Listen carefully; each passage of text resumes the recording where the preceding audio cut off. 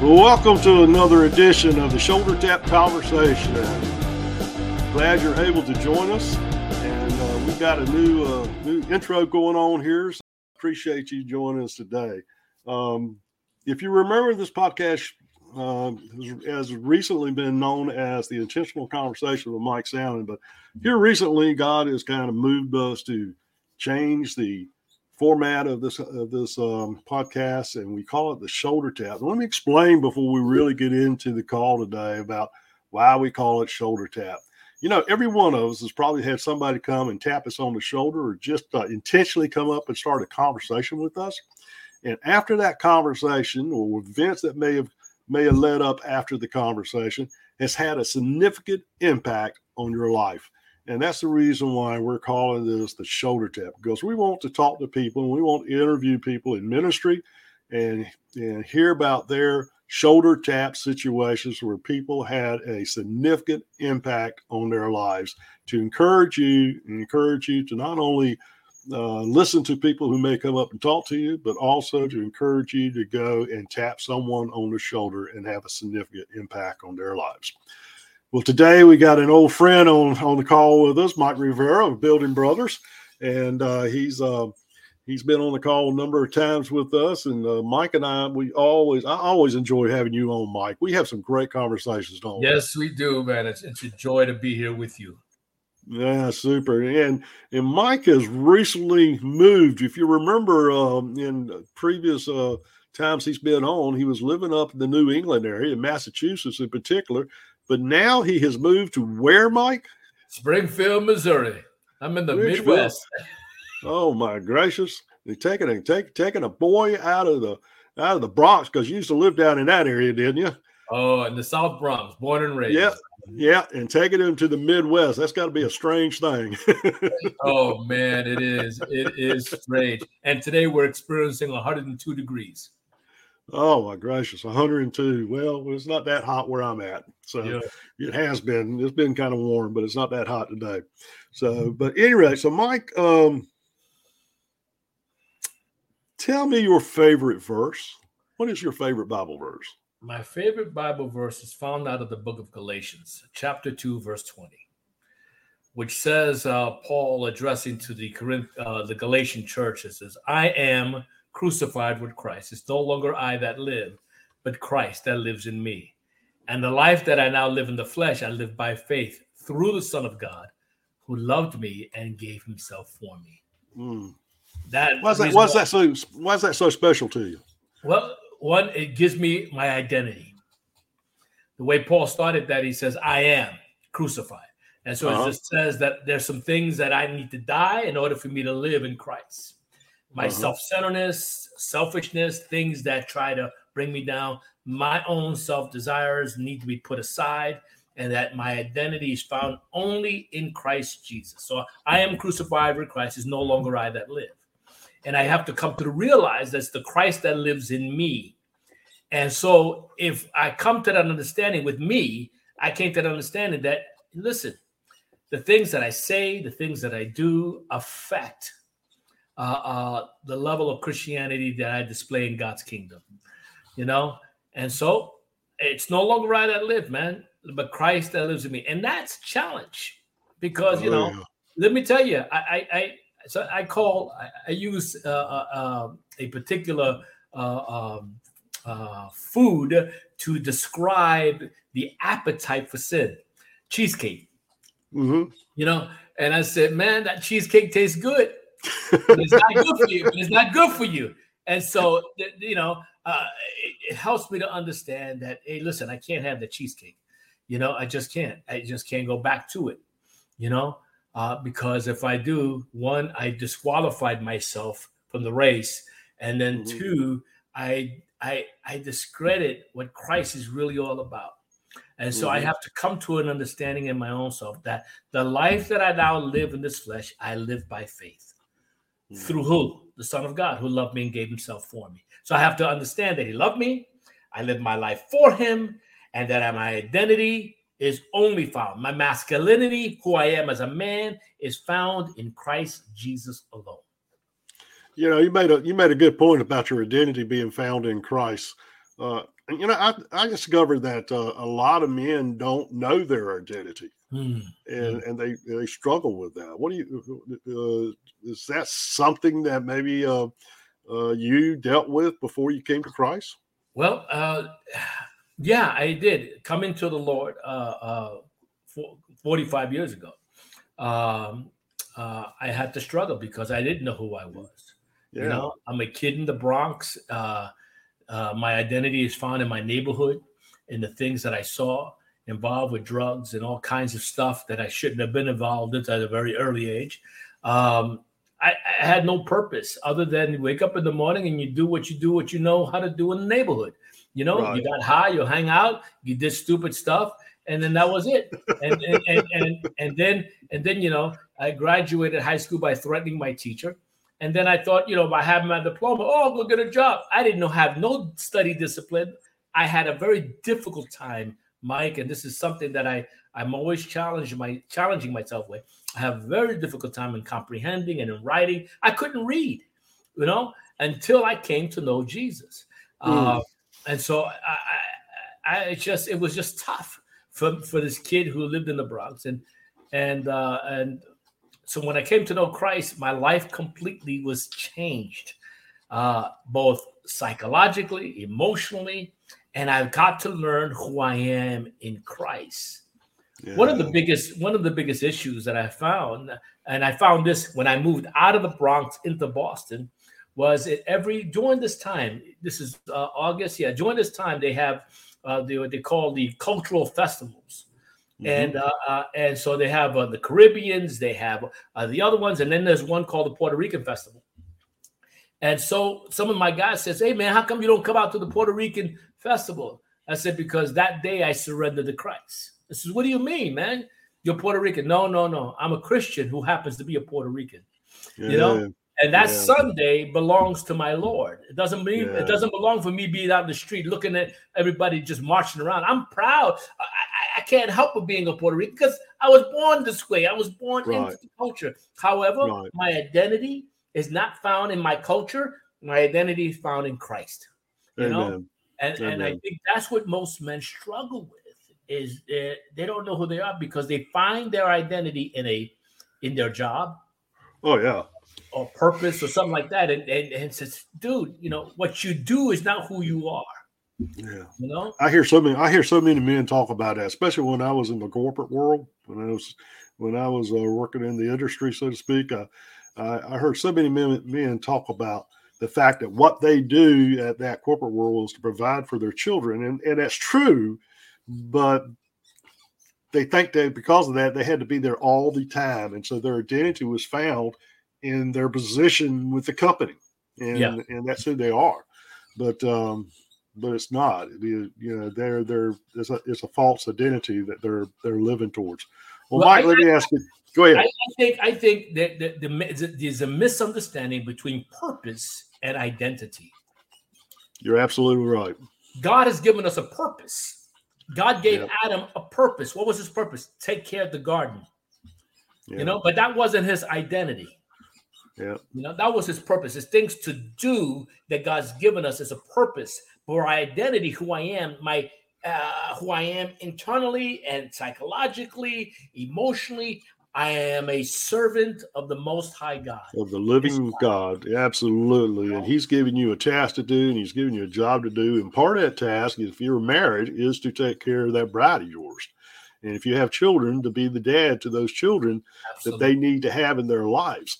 And there's so many men that spend all their lives doing the things that they think they need to do. And then when their family walks away from them because of his lack of attention to them, he doesn't understand it because I gave them everything I want. And what they fail to realize is, no, you didn't, because what they really wanted was you. Yeah. And you didn't give them you. Yeah. And so that's it. Well, Michael, for you to come to Christ, somebody had to tap you on the shoulder. Somebody had to speak into your life. It had a dramatic effect on that. Tell us about that. Oh God, man. I know that was probably 45 years ago. 45 years ago. And I think of that number. I go, wow, 45 years ago. Man, that's 2 decades or 2.5. I mean, gee, that's a long time ago, 45 years ago. I wound up in the living room in my uncle's house in California. He knew the Lord. And I was stoned like crazy. I didn't get to know my dad until I was 18. And then at 23 is actually when I came to know Jesus. But at 18, my uncle tried to introduce me to the Lord, and I didn't want to deal with it. At 23, I go back to California to hang out with my dad just to get to know him even more. And I wound up in my uncle's house, who I love. This guy is fun to be with and so forth. But I was, I didn't want to hear about religiosity. I didn't want to hear about Jesus. I just want to hang out with him, And so, but I was high at the same time, and so he sits down, Mike, from 7 o'clock to 11 o'clock, talking to me about Jesus. And this is at PM. And I'm sitting there listening to him. He pulled out this thing called the Panorama Bible Study, but it's about this long. And then when you open it up, it's about this long. It's the entire Bible in picture story, Oh my gracious. and so forth. And in scriptures, he's showing me the scriptures and showing me about Christ and so forth and the end times. And I'm listening to him and I'm saying to myself, this man is blowing my high. He's, and so forth. But in between his stories, he kept telling me, Jesus loves you. Jesus loves you. Jesus cares for you. And my hunger for a father was important to me because I wasn't raised by my dad. And yet my dad wanted me to treat him like a dad. And I was just getting to know him. He left me when I was 5. I met him for the first time at 18, and now I'm 23. So it was tough, but there was a deep hunger inside of me. So that kept ringing in the back of my head. I love you. I love you, And so I'm like, man, how can I shut this man up? It's blowing my head. I want to hang out with him. It's already late, man, and so forth. I missed out my opportunities to get even more of smoking a joint or anything like that out in the street. So, but my head was being blown anyhow. So he said, hey, Mike, would you let me pray with you? Would you like to accept Christ as Lord and Savior? So when I heard the word prayer, I said, sure, man. You say a couple of words, you say amen, and that was it. Yeah, the conversation will be over then, right? That's it. Man, shut up, I'm talking. So he put his arms over me. He begins to pray. Mike, that was the changing point of my life. When I repeated the prayer after him, and then he began to pray for me, tears rolling down my face. It was just gushing, snot-wrenching tears, And I'm like, I'm freaking out. So what's going on with me? What's happening with me? I grabbed him by the shirt. And right there next to me, I grabbed him. What did you do to me? Did you put a heebie-jeebie on me? And he's looking at me and he's smiling. One of those Puerto Rican curses, huh? He's smiling. He's laughing, and so forth. And I pushed him away and I ran out the house like I know where I'm going. And I don't know nothing about California. And I'm looking to the left, to the right. I just sat in this porch and wept and wept. He comes out still smiling, still laughing. I said, what are you laughing at? What are you smiling at? I don't know what you did to me. And I felt a burden lifted from me, just completely lightweight, but I was still in tears, not knowing the experience that I had. And he says, Mike, you just experienced the power of the Holy Spirit. Amen. This is what I'll never forget this, Mike. He said this to me. I've never seen darkness leave a man the way it left you. Oh. My life was completely changed. I've never lost the fire of God from that day on. Let me ask you this. Did you have any church experience? Have you been to church? Have you any of that? Only the Catholic Church kind of experience. That's it. Yeah. But nothing. After I went home, he gave me a Bible. My first, in fact, where's my Bibles here, man? Here it is. Here, hold on, Mike. I got my very first. I still hold my very first Bible, the Living Bible. And my I got a copy of that. I got down in my library too. Yeah, 1978. He get me this, and he says to my nephew and brother in the Lord Christ. In the name of Jesus Christ, may the Lord keep you and bless you. He says, may he do wonderful things in your life. May he always guide you. Love, Agape, your Uncle Bill. I'll never forget this. This is my Bible. It is torn up on the inside. I wrote everything I could write. I was eating this thing up. And then from there, I wound up with a Schofield Bible. From a Living Bible to a Schofield Bible. That's a big change. That's a big change, from that living, it's a paraphrase to a King James, But I was hungry. And he, for a year and a half before his passing, he would disciple me on the phone. Now, there was no cell phones at the time. No, not back in the 70s. AT&T was long distance. Yeah, and for you young people, the only phones we had back then was those things that had a rotary dial on it. There you go.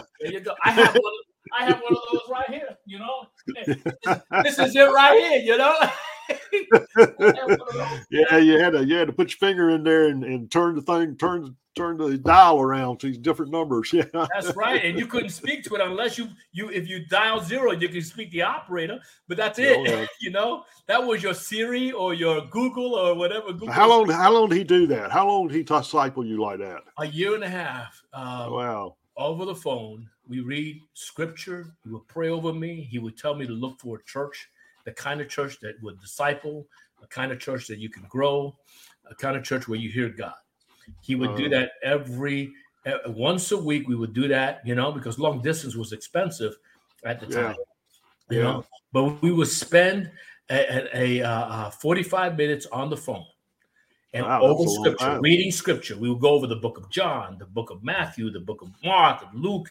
He would do the New Testament first, and then he would go into the book of Genesis just a little bit because he didn't want to overwhelm me because I was just a babe. I didn't know nothing about Bible, but one of the most miracle things that happened to me was the ability to comprehend, the ability to read when I didn't know how to read. All that happened on the day when I got saved. The Bible helped me to read. The Bible helped me to comprehend. The Bible restored my thinking, my mind, my heart. The Bible did some powerful things in there. And then after his passing, I said, who could I go to? Because I was looking for a church. And I wound up in a church in the South Bronx called Love Gospel Assembly, where the pastor, you're going to laugh at this one. Someone told me about this man pouncing on the pulpit. He was a 52 portly, short man. 52 portly, guys, if you don't know what that is, that's a heavy dude, And he would pounce, and he had an afro, and he sounds black, but he was Jewish. He was Jewish. So in the Bronx, pounding about Jesus and so forth, get your life right. And I go there and I listen to this man, and I felt God speak to me and said, this is where I want you to grow. And I stayed there.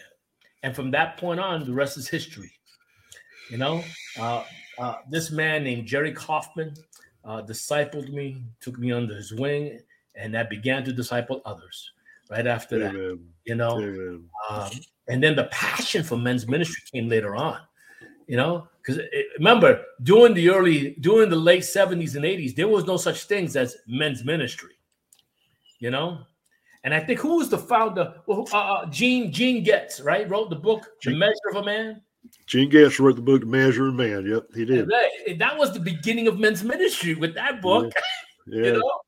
And so that's what gave me the motivation of understanding what men's ministry was all about. Not clear, but it was just there, lingering. A lot of things has happened since then. In fact, even you yourself have your own ministry called Building Brothers Men's Ministry, and that we see right there. And so let's transition a little bit to that. Tell us, what is Building Brothers all about? What is Building Brothers Men's Ministry all about? I mean, you were in Massachusetts when you began this ministry. Now you're in Missouri. Does that transpose over to Missouri? I don't know, man, but I want to try. I want to try out here because already connected What's Building Brothers all about? With two guys already. But some time ago, about 23 years ago, being at my home church there in Brockton Assembly, they wanted me to run the men's ministry, and I was a hurting man at that time. I made some poor decisions in my life that brought to the place where I didn't want to have to do with ministry anymore or anything like that. And I wanted to hide in a church. And so I hid in this church. And this pastor, the senior pastor at that time, we ate lunch, wanted to know what school I graduated from and so forth, asked me to help him build the men's ministry. And I said, no. And he goes, why? He says, I don't trust you and I don't trust anybody. You know? And he goes, man, you've been hurt. Well, that's not so far from the truth for most men. Yeah. You know? And I said, he goes, you've been hurt, man. I said, yeah. And I don't trust you guys. You know, the only one I trust right now is me studying the scriptures and God. I don't trust man. You know, you guys, some of you guys don't know how to heal, don't know how to do anything other than talk about somebody else and kick him to the curb, you know? And he goes, wow, man. So he met with me for a couple of weeks and I felt God to say, go ahead and do this. And I said, I don't want to do this. I really don't, you know? And so I wound up doing it with him for a while. He says, Mike, you don't have to be the leader or anything like that. Just help me develop it. And so I helped him. And guess what happened? I wound up to of the whole thing. And God gave me a burden to see men that are hurting. I have found out within the ministry that with men's ministry, there are several kinds of men in your groupings. One, men who want to grow. Yeah. Men who try to hide. Men who are hurting. And men who are lying, you know? And so in that group, and I had to learn how to deal with these kinds of men that were in there. And so I grew and I wound up, Mike, in an empath after 10 years of doing this. That's all I was event orientated. So I had men's breakfasts and I had all kinds of bowling and activities for men. We even helped in the community with trees and brushes and things like that. But it wasn't discipling. It wasn't doing anything to these guys. You know, it was just meeting together, high five, and that was it. And then we went home. That's what most men's ministries are. That's what a lot of men's ministries are. And I in my living room, I wept and I said, God, I need your help. I don't understand this. I don't understand what I'm doing. You know, I see iron sharpens iron. I'm being challenged with this. How do I do this, Lord? You know, and I said, Lord, if you give me 4 guys, perhaps that love men, perhaps we can change some things. And the Lord says, I'll give you 4 guys, but first you need to learn what it is to disciple. And then he brought me back to my uncle, who took time out with me, right, individually. He brought me back to my senior pastor who took time out with me. Then I went back to scripture and says, man, why are we doing this backwards? Jesus hung out with his folks, man.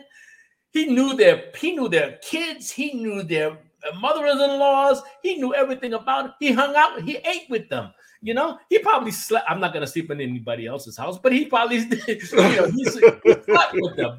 You know, he even, I can almost feel that he even fished with them. You know, right. And so and this level of intimacy came about, and I said, Lord, I'll do it if you give me these 4 guys like this. 4 guys came. At a missionary came and spoke about how she in the field, her husband ran off with somebody else and also got involved with pornography and left her in the mission field all by herself. Right. You know, and she talked about how men struggle with the era of pornography and so forth and so on. And the men came up to the altar. And these 4 guys came to me and said, Mike, I want to ask you a question. What's that? Can we help you in men's ministry? We want to be part of it. I said, what? You know, they said, yeah. It says, you guys feel that way? It says, yeah, all right. Then for the next 6 months, I want you to meet with me once a week. We'll go over coffee and just hang out. We did that. Building brothers was birth. Amen. That's the part of building one another and building brothers and walking a journey with them, you know, and tapping on their shoulder, so to speak, and saying, tell me what your story is. Tell me how God did this in your life. Tell me how's your marriage. Tell me how's your relationship with your kids. And it grew to what it is today in Brockton Assembly of God, in Brockton, Massachusetts, Building Brothers, where they're about to do in September a summit called Brotherhood Summit and challenging other ministries of the idea of looking for your brother's back, looking at his six, making sure that he's following Christ, making sure that he's doing the right things and things of that nature, and being accountable, in that sense. I'm not talking about being Lord or overbearing. I'm talking about a brother that you can count on, that you can call at 2:00 in the morning, Amen. And trust him and create an atmosphere of trust where he can talk to you and say, listen, bro, I did this last night, man, and I messed up, man, and I don't know what to do. Well, let's start walking this journey.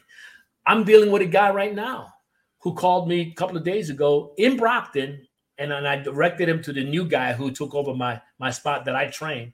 But he called me, Mike, this is a father of 6 kids. He has a newborn girl, and found out that his wife is having an affair. He's broken. I bet he is. I discipled this young man for 10 years, and he called me up and goes, I don't want to follow Christ. I want to go kill this guy. I said, oh, gee, And so we began talking on the phone. I'm counseling him on the phone. I directed him to the group of guys at Brockton Assembly, and I said, this is what you need, dude. You're losing focus, and so forth, and you need to receive counseling, and your wife does too. This is a couple that I would never expect, but the enemy is attacking homes, and the enemy is attacking marriages, and absolutely. But this is a part of what Building Brothers is all about. That a guy can call you and say, hey, man, this is what's going on in my life, bro. I'm about to kill somebody. I'm losing faith in God. Wow. He was that open to me. So and this is what Building Brothers is all about. And I think, Mike, this is what we should be doing within the body of Christ anyway. Whether we call it Building Brothers Ministry or whatever you're calling it, it should be men helping other men in their journey and impacting their lives. And Amen. At the end result should be the cross. Amen. Amen. That is so true. And we need more men who are stepping up. Jesus, when he sent his disciples out, he didn't send them out one by one. He sent them out by twos. And so we need to have other men. What too long ago, I had a gentleman reach out to me and wanted me to mentor him. So I met with him just to get to know him and see what it's all about. And long story short, it ended up after a few talks, he said, I think I'll do this on my own. And I'm like, dude, you cannot do this on your own. Scripture's very clear on that. You cannot do this on your own. You need somebody in your life. Maybe it's not me, but you need somebody in your life. So we need to help our men to understand the importance of having another man in your life. Well, Michael, we're kind of wrapping up here. We got to kind of close things out here. And I want to let people know that if they want to know more about Building Brothers, they can go find you on Facebook, can't they? They can find me on Facebook. I don't have a webpage or anything like that, but they can also call me up or email me at Mike Joss, Joce, the number 30 at gmail.com. Mike Joss, Joce, the number 30 at gmail.com. And, you want to discuss about Building Brothers or, hey, about anything, you can call me up and we can talk about that. Mike, I think there's something that we have in common that when we talked about, you said that Jesus didn't send on his disciples one by one, he sent them 2 by 2. And I think the importance of sending them 2 by 2 is out of that scripture that you and I love so much out of Ecclesiastes. That 2 are better than 1, because they have a better return. Because if one falls, you have someone there to pick you up. But then the warning, right, Mike? The warning. There is that warning. Yeah, that warning. Yeah. If you fall and have no one there. So, man, you can't be by yourself. You can't do this on your own. No. There's no way. In fact, Solomon wrote that the way he said it when he wrote that, he said, "Pity the man who doesn't have someone to lift him up." Pity, and that's pretty dramatic if you ask me in that respect. Yeah. Well, Mike, thanks for being with us today. Hey, man, thanks for being with us today. I appreciate that. And if y'all are interested in knowing more about Cake for Your Men and what we do, you can go to cakeforyourmen.net, the website, or you can email me at mike.salmon@cakeforyourmen.net.